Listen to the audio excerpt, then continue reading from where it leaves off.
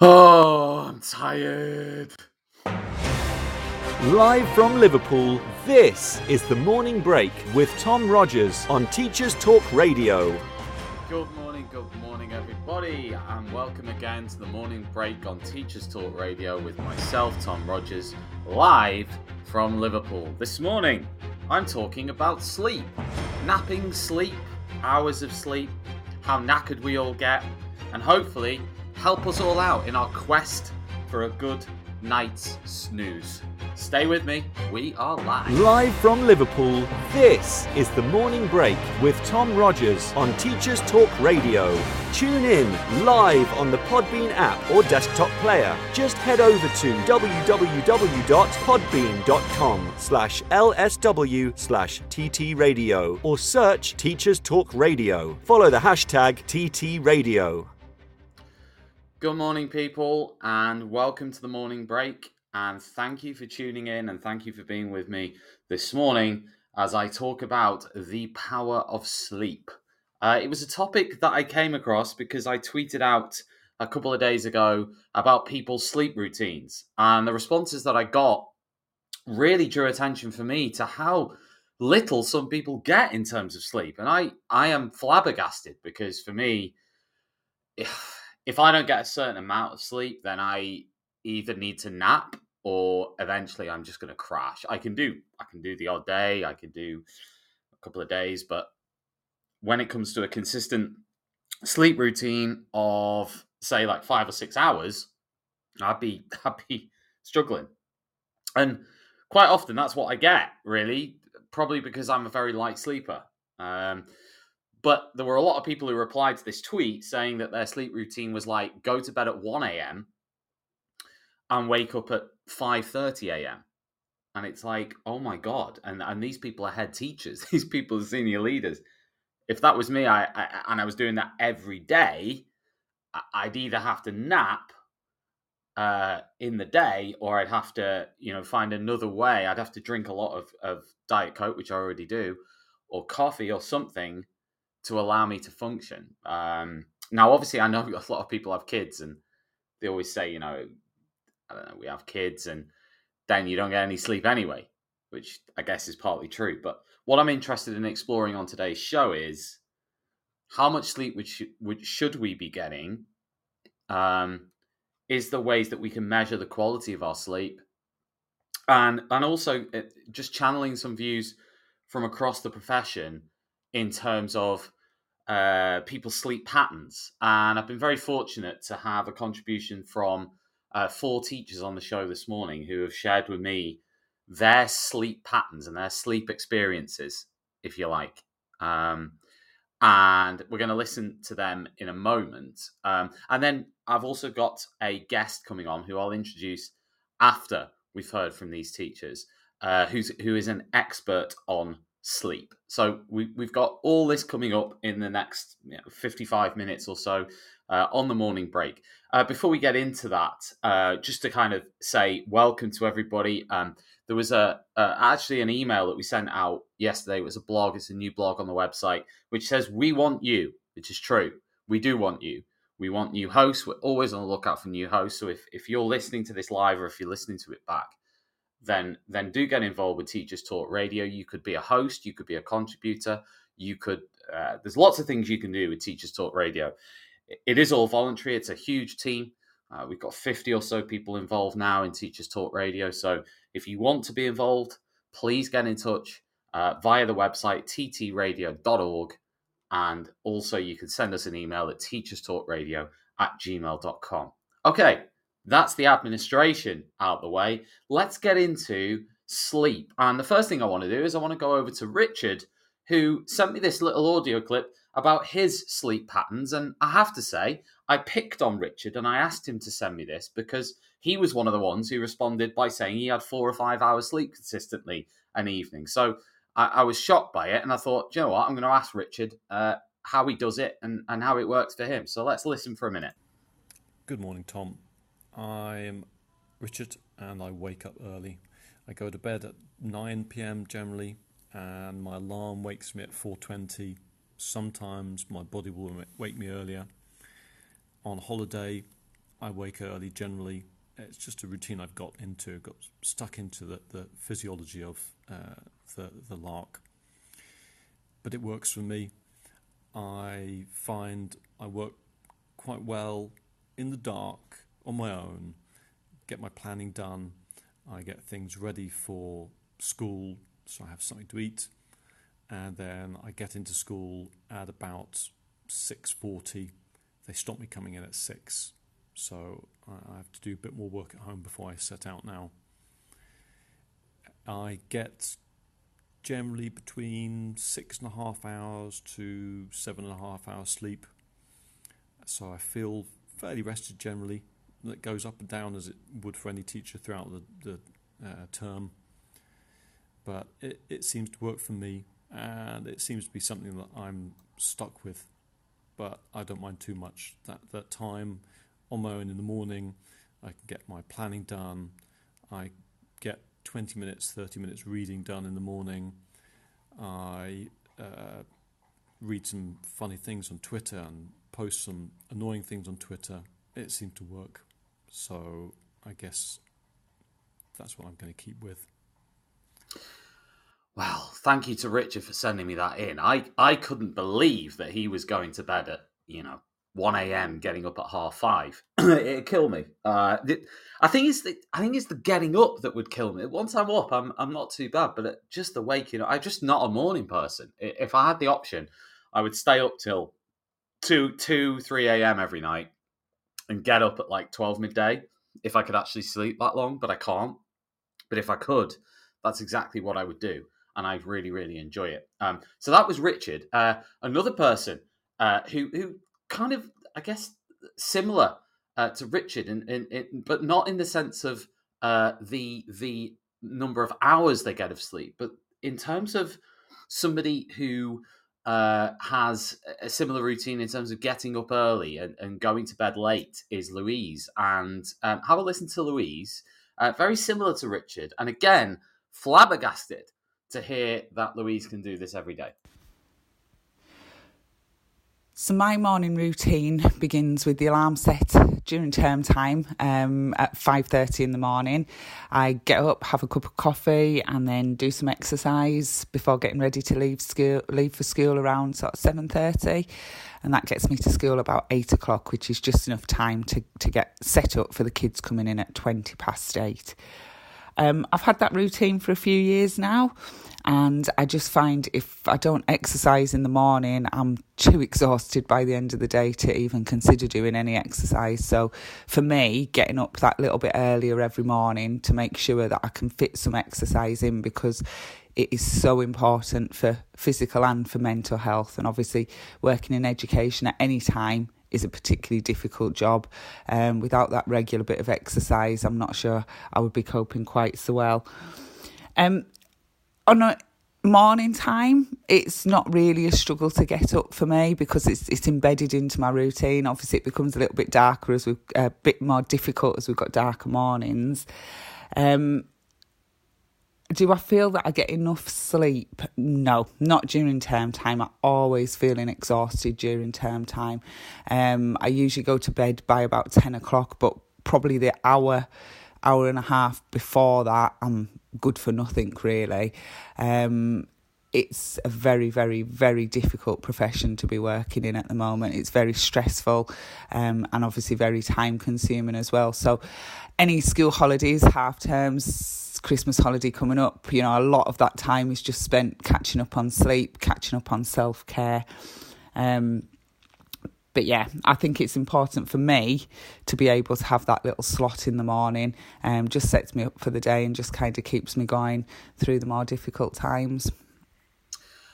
Yeah, so that was Louise Atkinson. Thank you to Louise for sending that in, as much as Richard as well. And it's interesting there because there are people who will wake up at 5:30 a.m. and do exercise for an hour and then go into school after the gym or whatever. Always in sheer awe of those people because I just don't. Motivation-wise, I'd find that really tough. And as Louise said there in the clip, teaching is a very stressful job, and she basically said that she catches up in the holidays on sleep.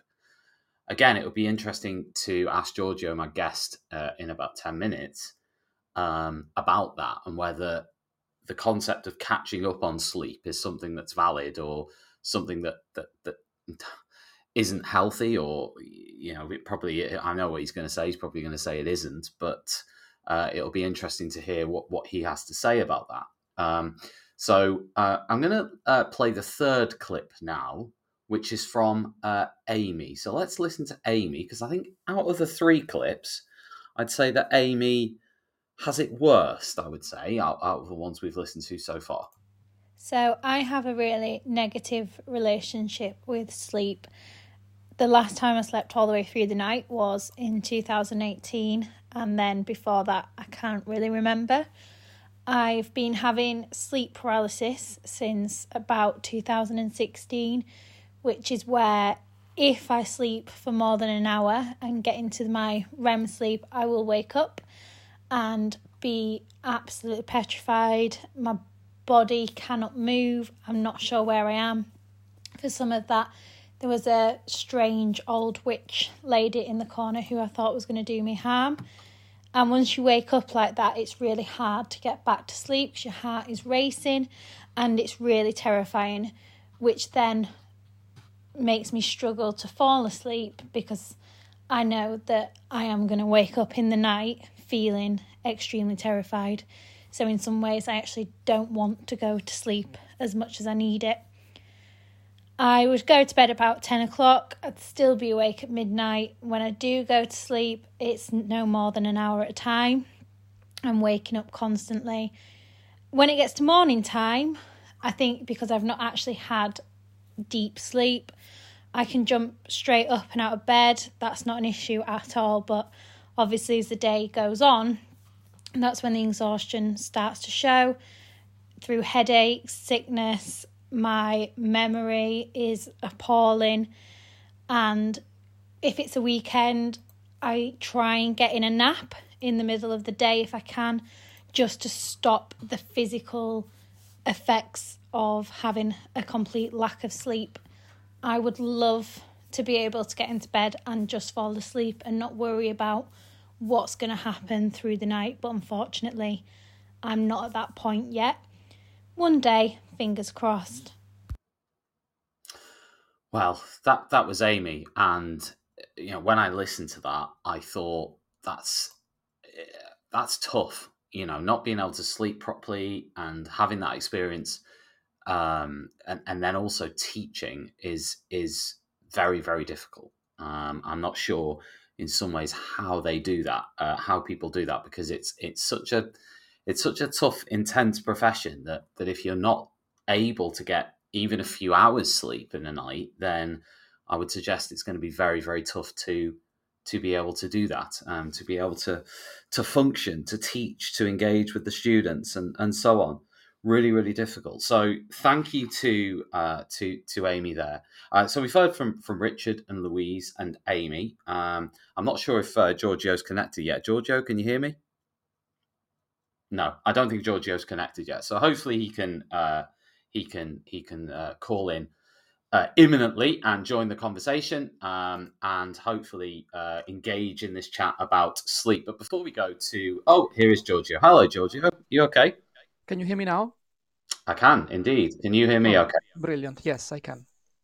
Have you got headphones in, Giorgio? Just to check. I have, yes. Okay, perfect. We're just going to go to the news. There's a little bit of feedback, Giorgio. That's the only reason I mentioned that. There's a little bit of echo on the line. So I'm going to go to the news. Hopefully we can come back again in a moment. Thank you.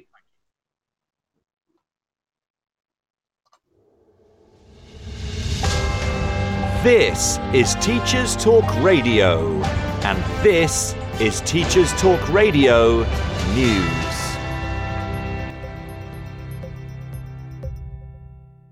This is your latest Teachers Talk Radio News with Gail Glenn.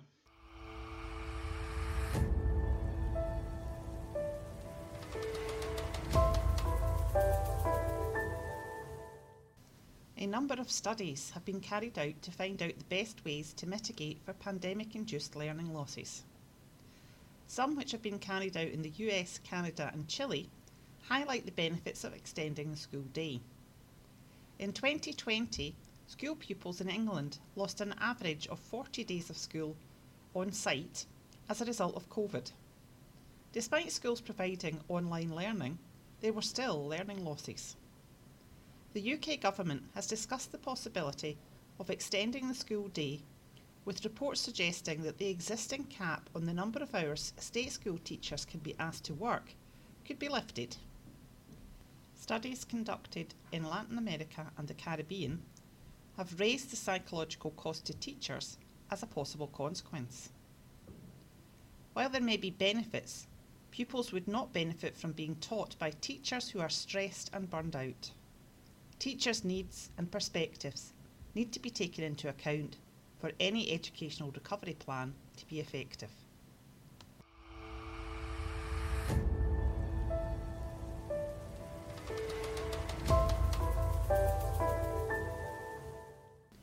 In Northern Ireland, Education Minister Michelle McIlveen has launched a £5 million scheme to support therapeutic and counselling services in primary schools. This new initiative, the Healthy Happy Minds pilot service, will run until March 2022. She said, "The Healthy Happy Minds pilot is one of a range of measures supporting the implementation of the Children and Young People's Emotional Health and Wellbeing in Education framework, providing support to primary school pupils with an aim to prevent and reduce mental health issues. When we consider that 50% of mental health problems are established by the age of 14, the importance of promoting emotional health and well-being at the earliest age is clear." This has been your daily education news briefing.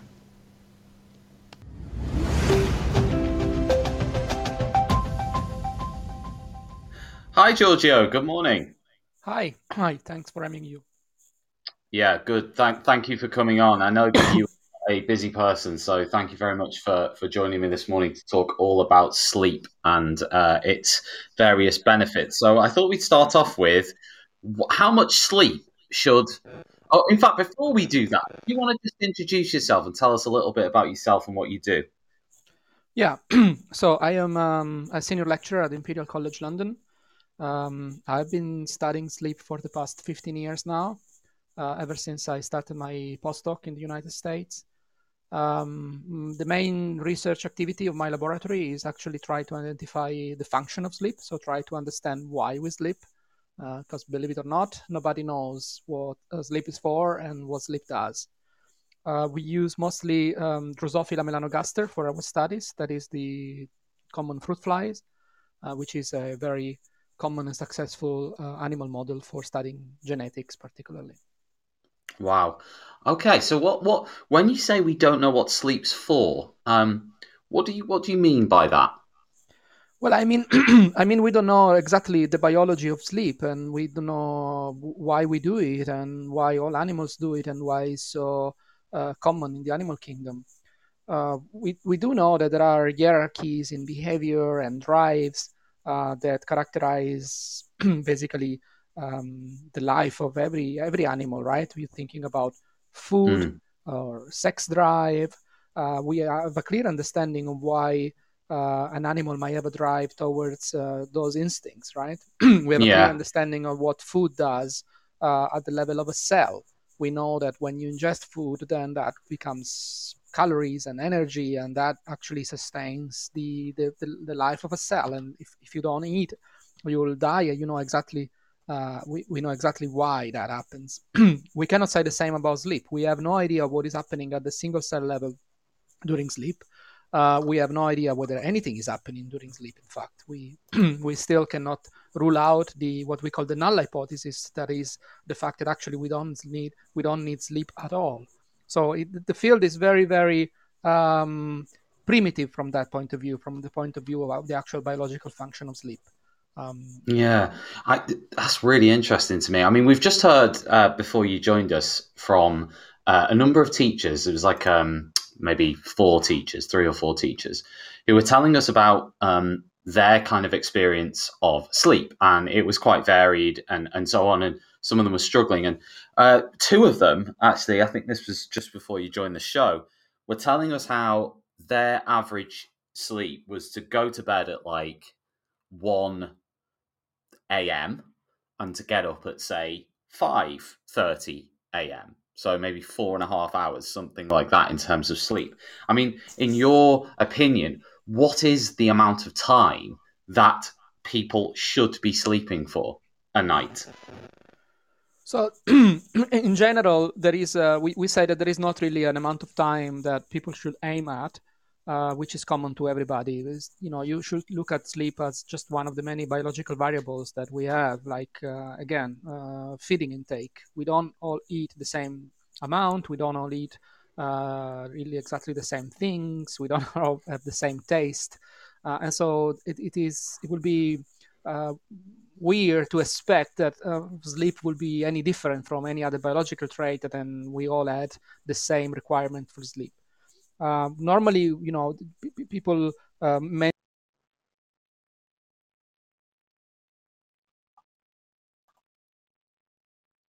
Oh, you've muted yourself there, Giorgio. Yeah, you just muted yourself. Oh, sorry. You're back now. Yeah. Yeah, sorry. There was an incoming call on my phone and I muted automatically. So yeah, basically the short answer is if we want to be like average, if you have any reason to be like average, if you think you have any reason to be like average, then you should aim at something between 7 and 8 hours. But in principle, if you're happy with less sleep or if you're happy with more sleep, then you should just do what your body suggests.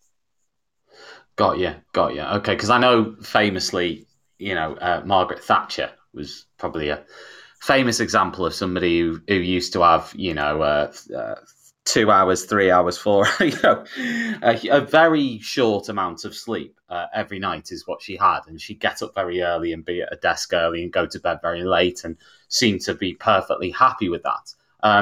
This seems to be allegedly a common trait among politicians, especially of that caliber. But it kind of matches the philosophy or generally the general belief that sleep is lost time. And so politicians who like to see themselves as very productive, they will often claim that they sleep very little. Donald Trump made the same claim. Benito Mussolini, the Italian fascist, made the same claim. In fact, he had a person who was going at night in his office just turning random lights on and off to show passerbys that he was working until late, or maybe working 24/7. So we should not take at face value what people claim their sleep pattern is, because often they do this to just project an image of themselves, which is the image of someone who is super active and never sleeping, in fact, but it might not necessarily be the truth. I was going to ask you actually about napping, because I'm quite a fan of napping. I like it, but I know I'm very privileged in the fact that I can sometimes have a nap, whereas other people with kids, etc., probably can't. But what is napping good, or is it something that is it better to get a good night's sleep and not nap, or is it is it possible to have a shorter amount of sleep at night and then to have a power nap in the day? Does it matter? So I can tell you what we see in animals, and then we can extrapolate from that. Animals tend to nap when they live in warmer climates. And the reason is that if you live where it's very hot, like could be tropical climate, but in general also, southern Mediterranean in the summer, it's not a good thing to hang around, immediately after lunch. So you will want to just stay put and avoid the scorching sun, the dry temperatures, and so on. So nap is a natural instinct whenever the weather suggests that it's better to stay inside and cover and sleep rather than venture around. And it might be also for which in Britain is pretty much all the time, to be fair. Exactly. It might be for this reason why when we think about a nap and we think about siesta, we actually think about those countries, right? Those countries that actually are characterized by that type of climate.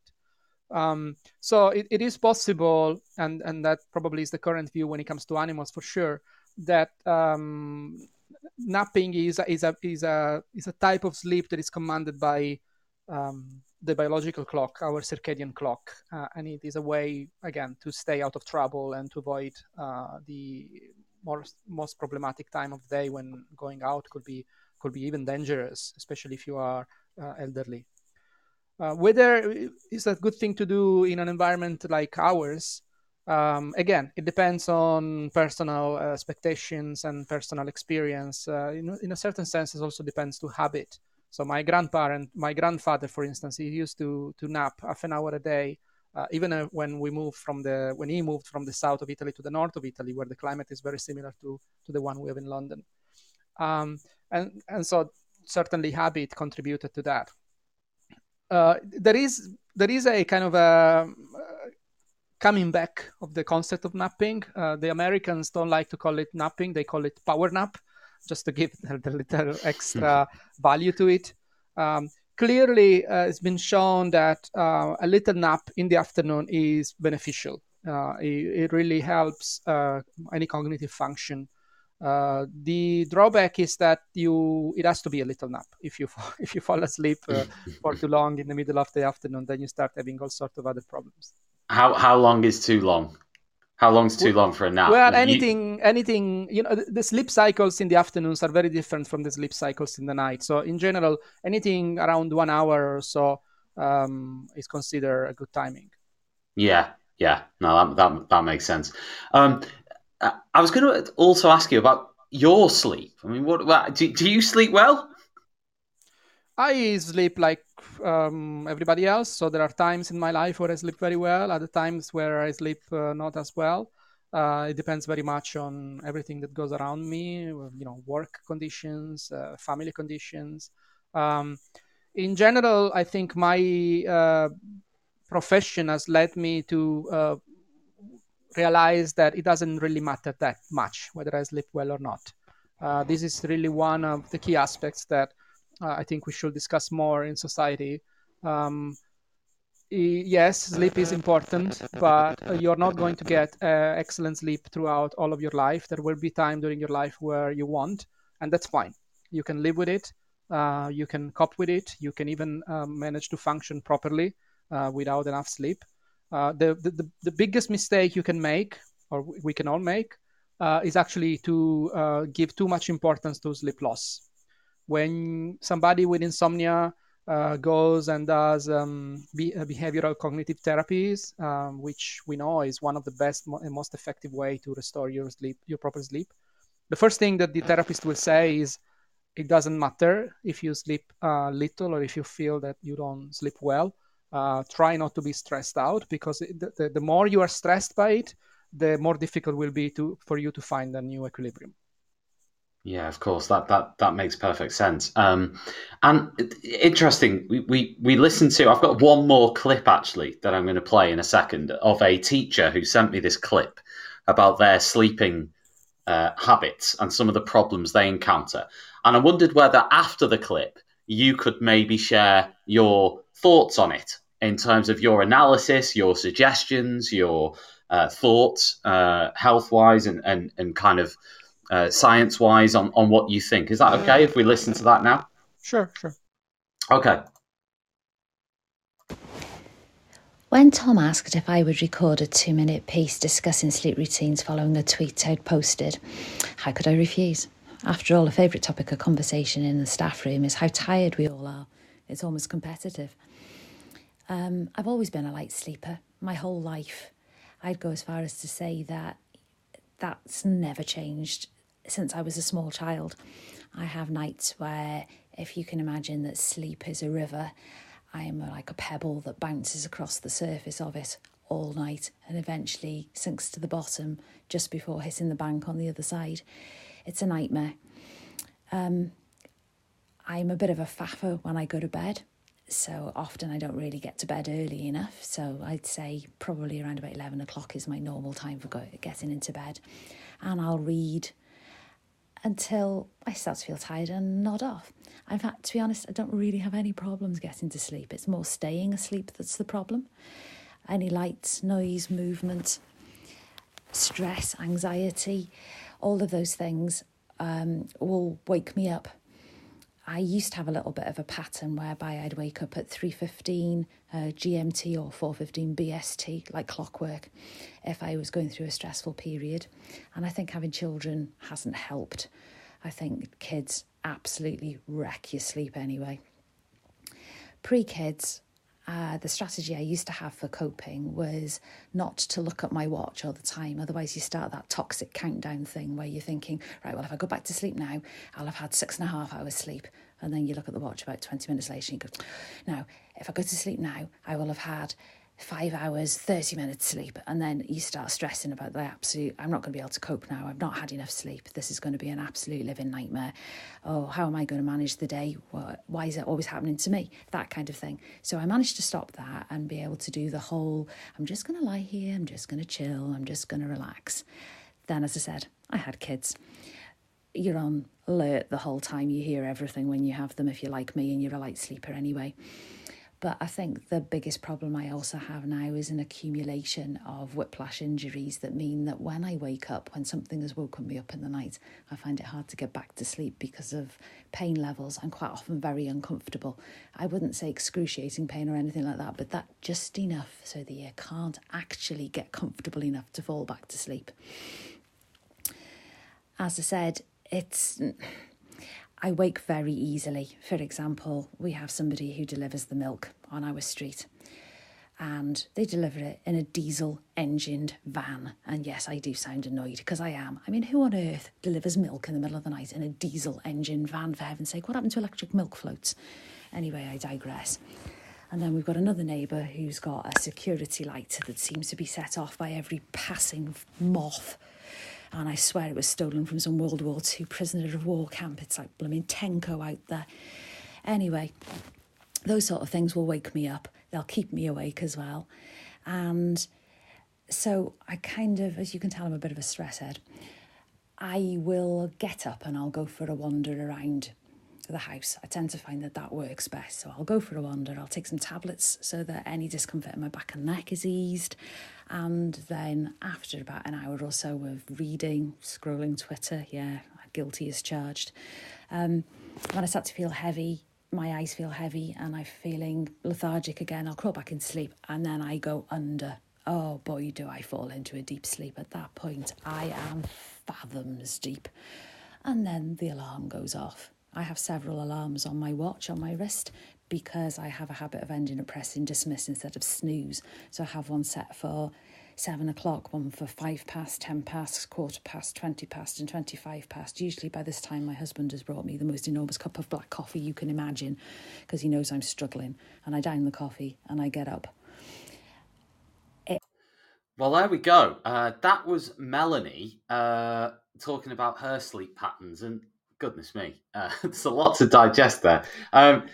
Giorgio, maybe you can tell us what you think of all of that. Yeah, that was an excellent contribution because it really summarizes a lot of the aspects that are important actually to understand, to get, I wouldn't say a good night's sleep, but at least a better night's sleep. Let's start with the fact that this person has a very, very light sleep, right?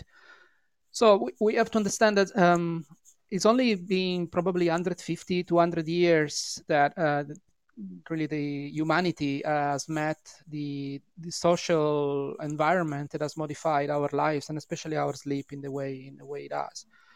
We used to be, we are animals and we are meant to be sleeping in a place that doesn't have lights.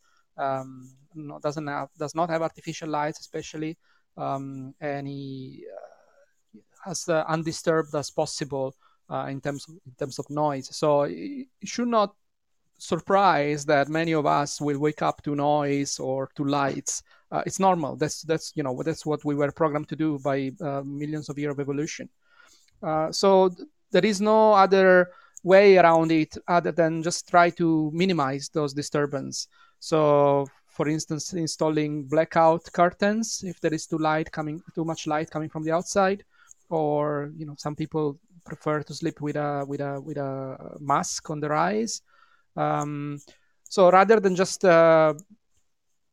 blaming the neighbor, which is obviously what we like to do all the time, but at the end we have to be proactive and try to work around it. So a blackout curtain works very well. Blackout curtains works very well and does wonder. Regarding the noise, is a bit more complicated because the masking noise is always a bit more difficult than just masking light. I mean, there are solutions, obviously, but they might be a bit more expensive. But the bottom line is that people should not feel different or abnormal if they are sensitive to external stimuli during sleep. That's actually a good thing, right? Imagine you are like an animal in the forest. You will want to be reactive to predators and to people might come to hurt you. So being responsive to external stimuli is something that we cannot really hide easily. The other aspect is the use of stimuli and especially light during the night. This is something that absolutely we should be avoiding. Is one of the most artificial intervention that humanity has made on sleep. So the fact that we use TV set before going to bed, or that maybe we have strong lights indoor, or even the fact that we use a mobile phone under the duvet. All these circumstances, basically what they will do, they will mess with your circadian clock, which is the most tremendous mistake you can make when it comes to sleep. Basically what you're doing is you're jet lagging yourself.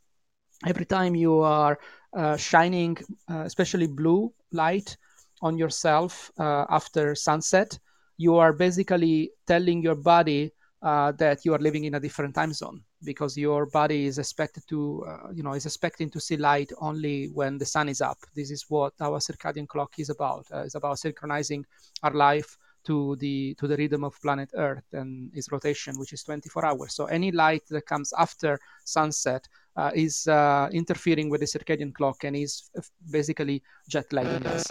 And most of the problems that people attribute to sleep are in fact problems that should be attributed to circadian dysfunction. This is particularly true and recognized for shift workers, but also for just regular people. I'll tell you, and I close here. The one mistake that many parents make, for instance, is to think that their children need a bed light. They think they'll be scared of darkness and they install a bed light in their bedroom. Sometimes it's even a bed light that has all the components that are more more dangerous from that point of view. So if you really need to have a bed light for whatever reason, it has to be a red light. It should not have any blue component. The moment you start having a blue light shining even just dimly through the night, you are basically interfering with the normal circadian clock of the baby or of the child, and that will make their sleep and consequently your sleep more difficult. Wow, that totally makes sense. And when we come back, just going to literally take a 1 minute break here. I'm going to talk about one of our sponsors just for a minute. When we come back, I want to ask you about your research that you're doing at Imperial College. I want to talk about that. I want to talk about what you're actually doing there and the things that you found out, I suppose. Did you mention something about studying on flies? Is that what you said earlier? Yeah. Most of our research activity is actually carried on fruit flies. Well, I want to hear more about that. We'll come back to that in a second, Giorgio. Need support with your phonics teaching? Did you know Oxford University Press now has 3 DFE-validated programs to help you? Read Write Inc Phonics, Floppy's Phonics, and the brand new Essential Letters and Sounds. Essential Letters and Sounds will get all your children reading well, quickly, using phonics books you may already have in your classroom. Developed by the Knowledge Schools Trust English Hub, it's affordable, easy to use, and makes teaching phonics with letters and sounds more effective. Whatever your school's phonics needs, Oxford has the solution.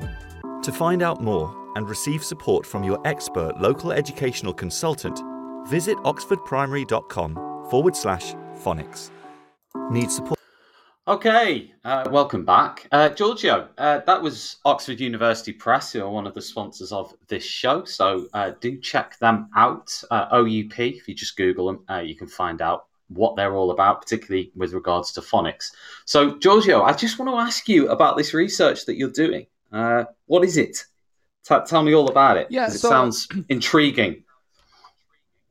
So people somehow get a little bit puzzled by the fact that one can study sleep in fruit flies, but we can study many complex behavior in fruit flies. Fruit flies can engage in learning and memory and obviously forgetting.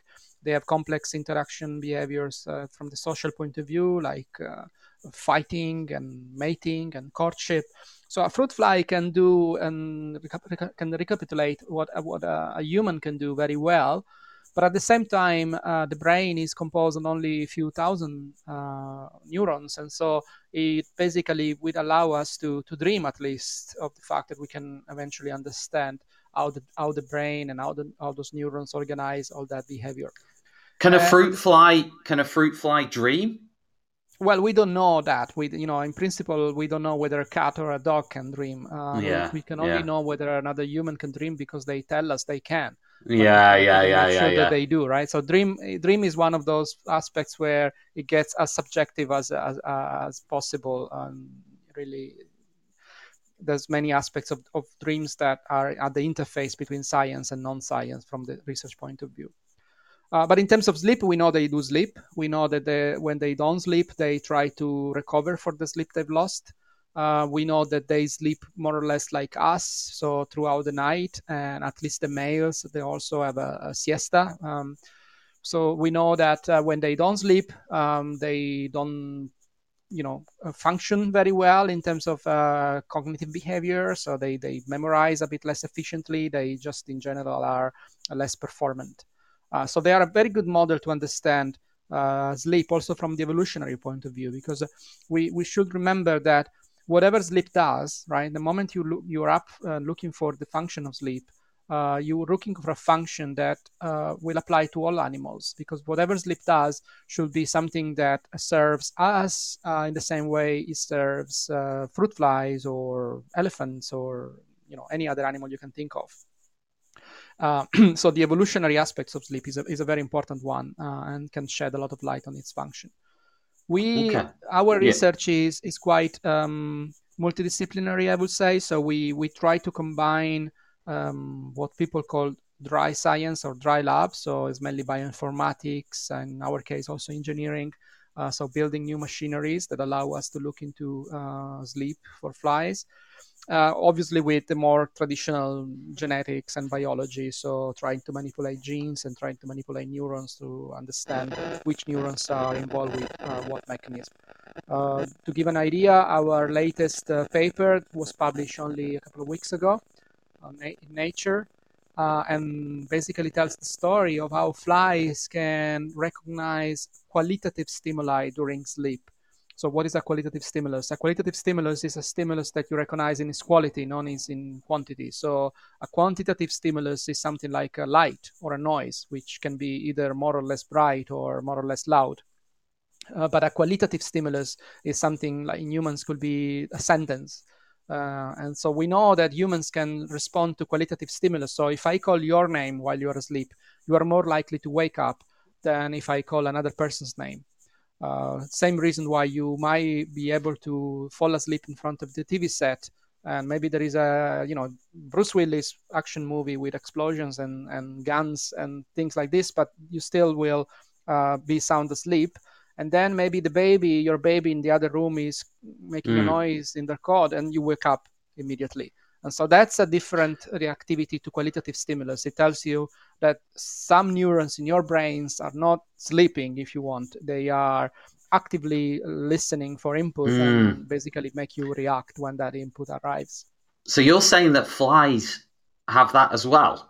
They do, yes. We found that flies can selectively react to some odors but not others, and they will react to odors which are meaningful to them. So for instance, if you starve them a little bit, they will more likely to react to odors which have a link to food. But an odor that might be even more intense and more annoying, but has no link to food, will not wake them up. And so we basically show which neurons are involved with this process. We show that these are neurons that go all the way from the nose to the sleep center in the middle of the brain. And these are experiments that simply you cannot do in any other animals but flies. Wow. That is so interesting. That is really interesting, though. Like, I never even knew that. The next time I kill a fly, I'm going to feel really, really bad. Like, really bad. Because I'll think they've got a life like me, you know? I'm going to feel awful, actually. But that is really interesting. So, in terms of, I mean, I don't know how much you know about the teaching profession and kind of, you've got these kind of fits and starts, if you like. You've got kind of an intense period of maybe 6 weeks or something of really kind of hardcore, intense work. And then you might have a 1 week holiday, or then a 2 week holiday.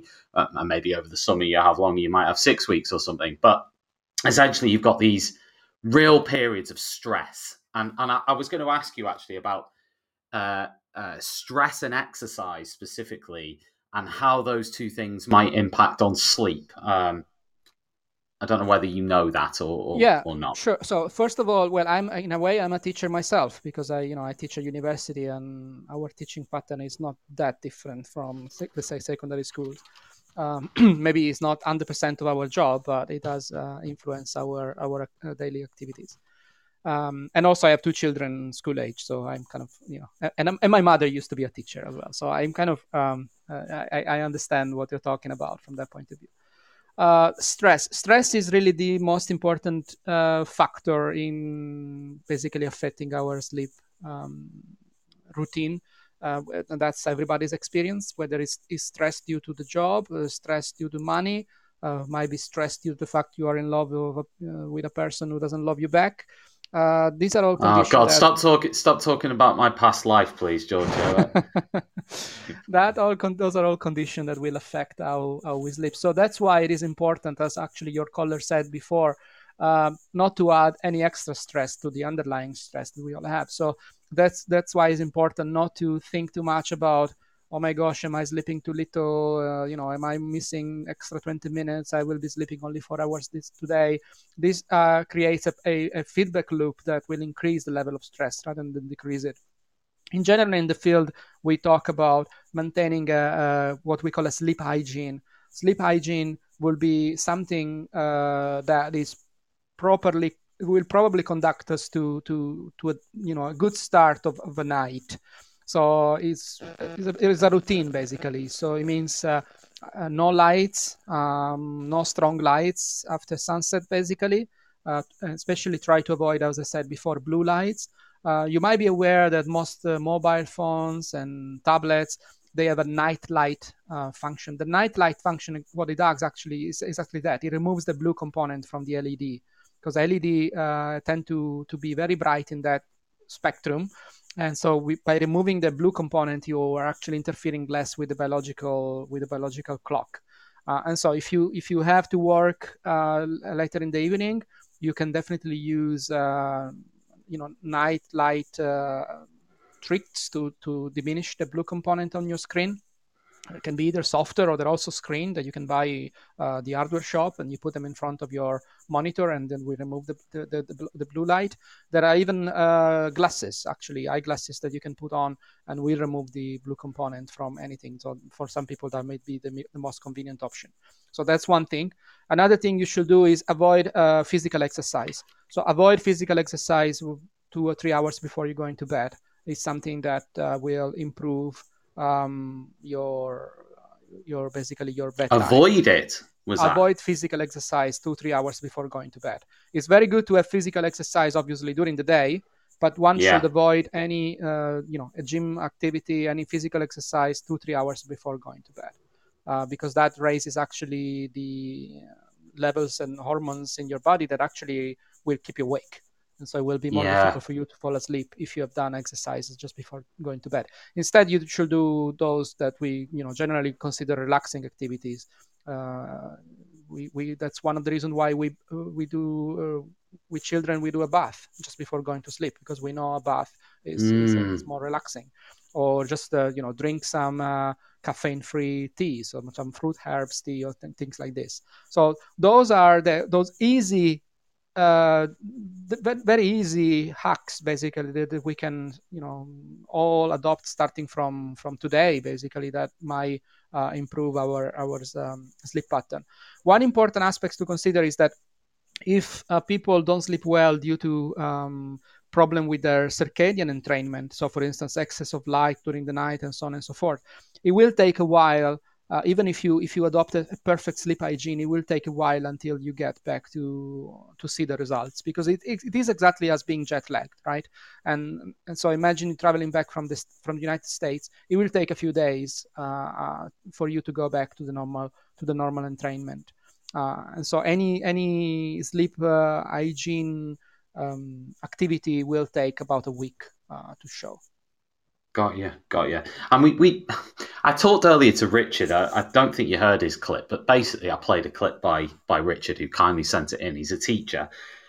And in fact, I'll play it. It's only a 1 minute clip, so I'll play it again. And the same thing again, Giorgio. Maybe you can tell us what you think of this. Do you think this is okay, or what you think of it? Good morning, Tom. I'm Richard, and I wake up early.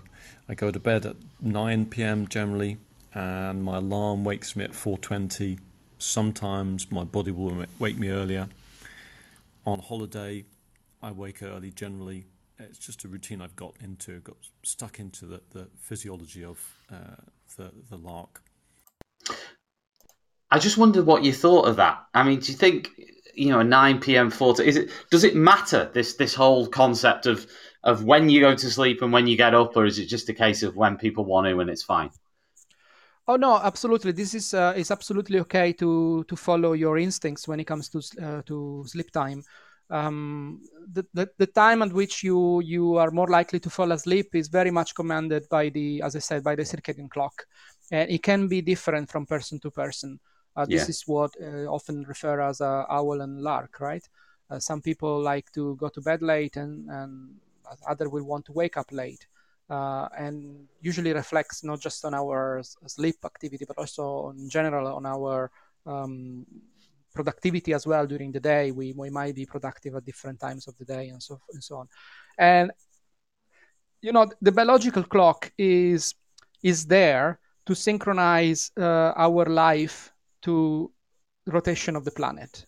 So there is nothing more stable than the rotation of the planet, if you think about it.